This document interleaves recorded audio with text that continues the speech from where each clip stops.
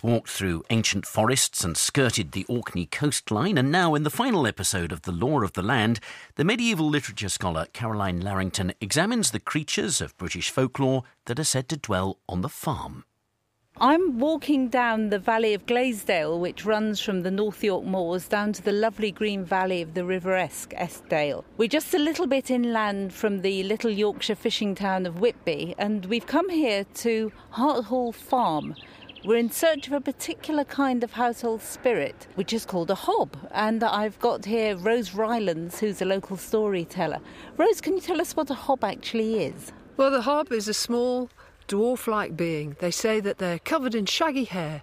They have large, hairy feet, and they take up residence on certain farms. They stay there for often generations, and they help out around the farm.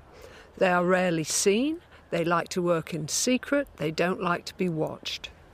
Well, let's head on down the lane here to Harthall Farm at the bottom, and let's see if we can actually find this hob. So here we are in the actual farm itself, and it's the usual signs of farm life all around here. There's tractors, trailers, pallets, all sorts of outbuildings. It's a dairy farm these days, so there are cows and calves around. And we're just going to go round the corner here to the right, to the actual barn where the hob is supposed to have done his work.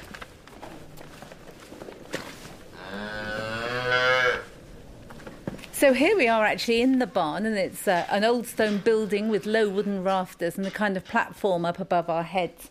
And there are also some beautiful dairy calves in here. Some little black and white Friesians and some lovely mushroom and white coloured calves, and they're watching us very intently.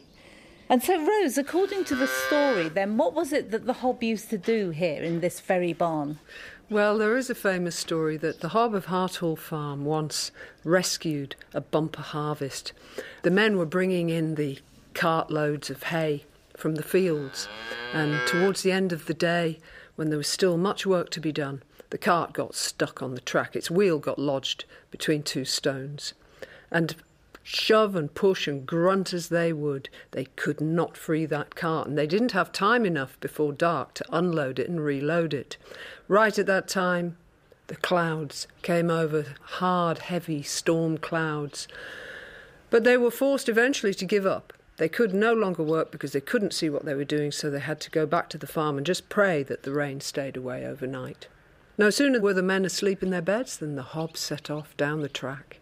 And he freed that cart with his superhuman strength in one almighty shove, pushed it all the way back to the farm, and not only that, he unloaded the hay, he stacked it neatly, and prepared the cart for the next day.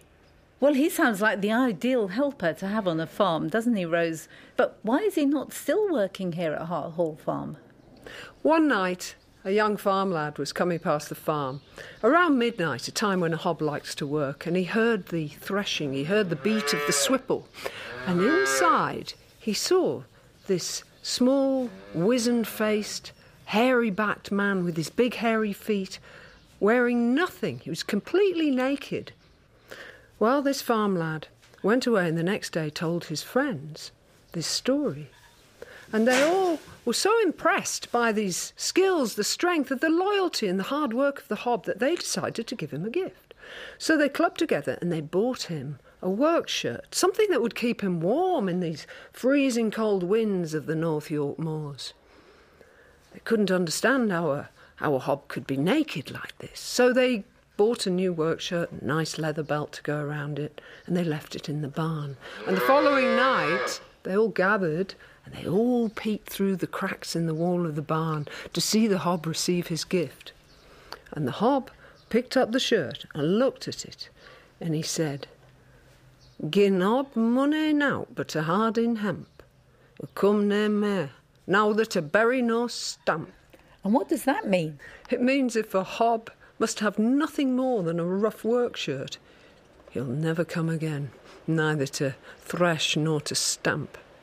And he was never seen again. The Reverend Atkinson, who recorded this story in the later 19th century, assumes that the hob was upset by only getting a coarse hemp tunic instead of a fine linen shirt. But usually in these kinds of stories, it's the provision of clothing itself which causes offence.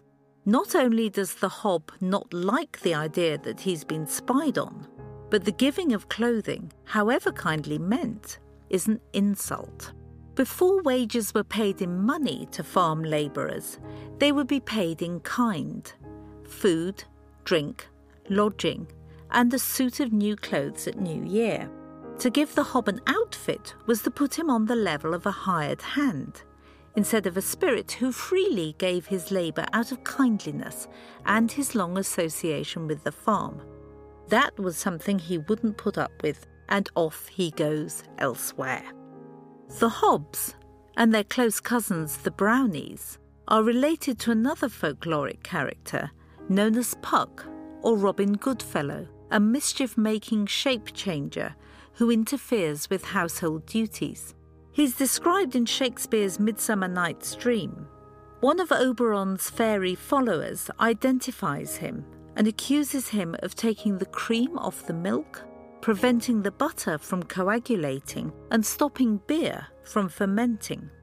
Either I mistake your shape and making quite, or else you are that shrewd and knavish sprite called Robin Goodfellow. Are you not he that frights the maidens of the villagery, skim milk and sometimes labour in the corn, and bootless make the breathless housewife churn, and sometime make the drink to bear no balm, mislead night wanderers laughing at their harm? Those that hobgoblin call you, and sweet Puck, you do their work, and they shall have good luck. Are you not he? To which Puck responds, Thou speakest aright. I am that merry wanderer of the night. I jest to Oberon and make him smile when I a fat and bean-fed horse beguile, neighing in likeness of a filly foal. And sometime lurk I in a gossip's bowl, in very likeness of a roasted crab. And when she drinks, against her lips I bob, and on her withered dewlap pour the ale. The wisest aunt, telling the saddest tale, sometime for 3-foot stool mistaketh me. Then slip I from her bum, down topples she, and Taylor cries, and falls into a cough. And then the whole choir hold their hips and laugh, and waxen in their mirth, and neeze and swear. A merrier hour was never wasted there. If you address him politely and call him Sweet Puck, he'll work for you like the hob, though sometimes he causes minor accidents, spilling old women's drink down their fronts, or pretending to be a 3-legged stool and sliding out from under them. You may be thinking that spirits like hobs and brownies are more trouble than they're worth, but the farmer who loses his, whether through misjudged kindness or grudging miserliness, is always sorry afterwards. These creatures fulfill a fantasy of the hard-pressed farmer, a labourer who doesn't need paying, scarcely eats, and who works all night for the farm's good. The hob has other roles in the local folklore here in Yorkshire, and so we've left behind Harthall Farm and its hob, and we've now come 10 miles over to the little fishing village of Runswick Bay, just a bit north of Whitby. And we're coming down onto the beach now, and up ahead of me along the beach I can see a cliff face, and in it there's something that looks like a mysterious cave. So I've made my way down the beach, and now I'm standing outside the cave itself, and I'm just going to creep inside and see what we can find.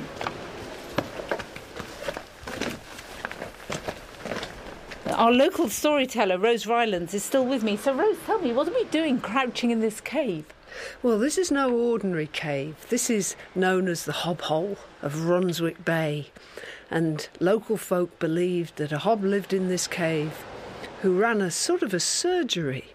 And the local women would bring their poorly children down here to be cured by the hob. And he was renowned for curing whooping cough. And in those days it was called kink cough. And they would come down and they would recite lines from a verse. They would say, "Hob, hole, hob, hob, hole, hob, my bairn's got the kink cough.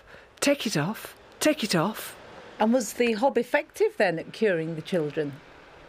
Well, it is believed he was. I do know this, that on the local Ordnance Survey map, the Hobbs Cave is still marked as the Hobbs Surgery. So, who's to say? The tradition of the helpful spirit is very widespread in British folklore. When you move into an Orkney homestead, you're well advised to go and introduce yourself to the Hogboon, and perhaps take some milk and oatcakes as an offering. The Hogboon is a protective spirit presiding over the luck of the farm, and he lives in a mound in the field nearest the house. His name is Norse in origin, so he probably arrived along with the Vikings. He doesn't do any actual work, but if he isn't respected, if children play or if cattle graze on his mound, then the farm and its inhabitants won't thrive. So we're back from the beach and the sea caves at Runswick Bay, and we're here back in cosy Hart Hall Farm. Now, Rose, not all the spirits of the home and farm are quite as helpful and positive as the Hob of Hart Hall, the one who lived here, are they? No, there was a hob out at Farndale. They called him the Boggart of Farndale. A boggart is a mischievous hob. Sometimes they can be quite evil. But the Boggart of Farndale was known for causing havoc on the farm. He'd been there for generations, but something had caused him to take offence, and he'd turned from helpful to hindering. He got up to all sorts of mischief, turned the milk sour, ruined the crops. They say he even sent the foxes in for the hens. And eventually the farmer decided he was just going to have to move and leave this hob behind. So he packed up, lock, stock and barrel. He moved over the other side of the dale, and he came back for one last cartload of bits and bats. And just as he was leaving, a neighbour came and said, you're off then, Jonathan?" He said, "Aye, we're flitting."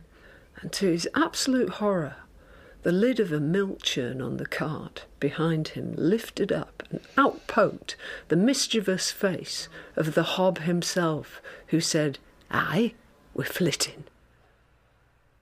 These tales of household spirits reflect on the hardness of agricultural life in bygone years, of the benefit that just a little improvement in the farmer's luck could bring, whether it was getting the corn threshed a few days early, or having the hay neatly stooked, ready to be used for cattle fodder. They ask us, too, to think about workers and bosses, about how those who work should be treated by those who manage. And when the boggart sabotages the farmer's efforts, that may also reflect on labour relations. How we treat other people, in the house and in the workplace, is central to these stories. This was the last of our journeys through the folklore of the British landscape. We've walked alongside supernatural creatures, kindly beings and vicious fiends. The folktales we've heard explore gender, cultural difference and power. As a result, they have an enduring relevance to our lives. And today, whether we live in the countryside or the city, we still feel these old tales somewhere deep in our bones.